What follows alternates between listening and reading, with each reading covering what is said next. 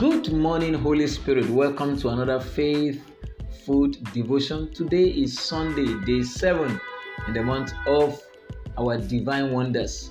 According to Psalm 72, verse 18, I see God that does wonders, performing His supernatural works in your life in the name of Jesus.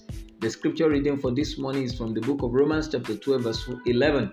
Romans chapter 12, verse 11. Not slothful in business, fervent in spirit, serving the Lord. Not slothful in business, fervent in spirit, serving the Lord.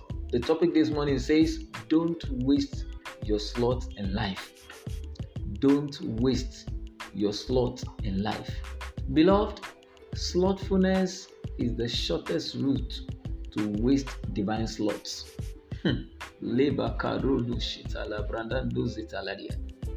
What a powerful statement this morning. Slothfulness is the shortest route to waste divine sloths. If you are slothful, you may miss your sloth in life. Life is all about sloth. Jesus came to the earth to create sloths for us in all facets of life, and we are demanded not to waste those sloths as to not to be wasted in life. When Jesus came, He brought a lot of packages under one universal package, and that is salvation.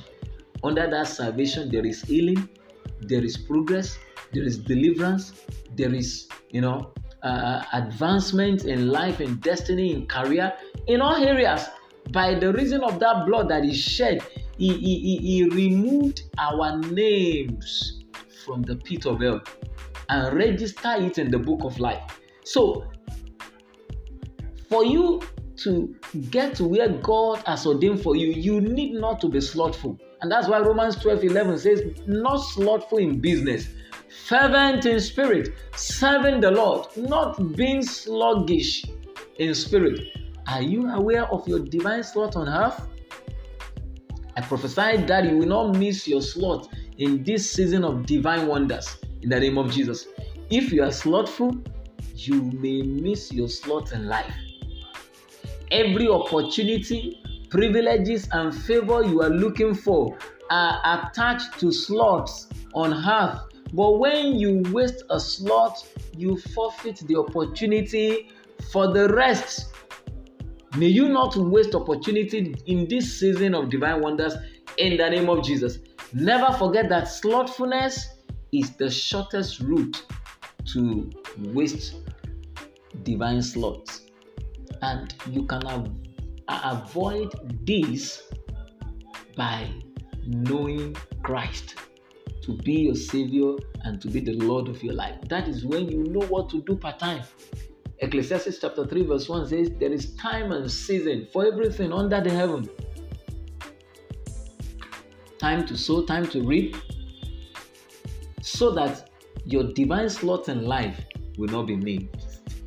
Accept the Lordship of Jesus into your life today, and you will not waste your divine sloth. Do have a faith-filled Sunday. Make sure you get yourself prepared. Take your Bible, your biro, your notebook, and get set for church this morning, because God has ordained something good for you in the service today, and I pray you will not miss it.